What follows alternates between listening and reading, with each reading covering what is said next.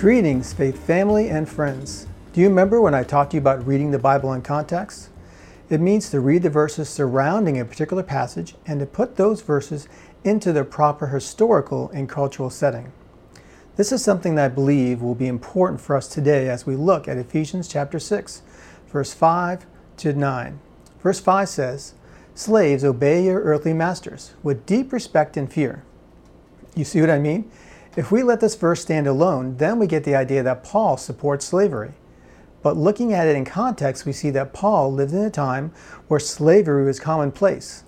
Looking at the verses in chapter 5 and 6, we see that he was giving the Ephesian believers guidance and instruction in the areas of husband and wife, parents and children, and slaves and masters. Knowing this, let's now read verse 5 through 9, which says, "Slaves, obey your earthly masters with deep respect and fear. Serve them sincerely as you would Christ.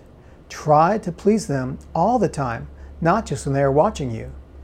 As slaves of Christ, do the will of God with all your heart. Work with enthusiasm as though you are working for the Lord rather than for people.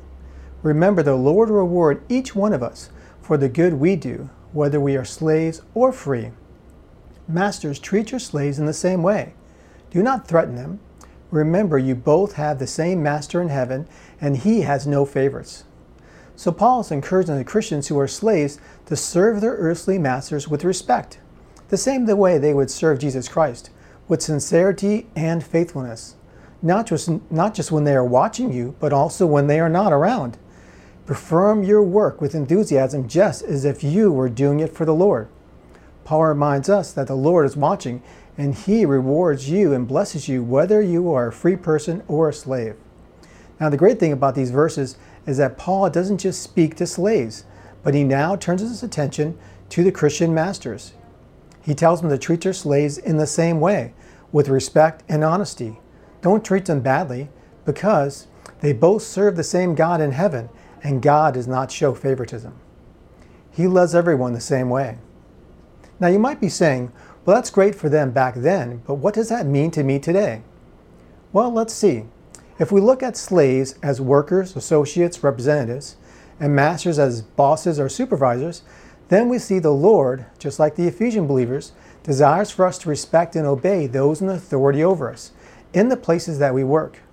Not just when we are looking, but all the time, because we are working for them like we would be serving Christ. If you are an owner of a business, then God desires for you to do the same thing. Treat every employee with respect, honesty, just as God, your master, treats you. So today, let's show the love of Christ in our workplaces through our awesome attitudes and actions. Keep the faith.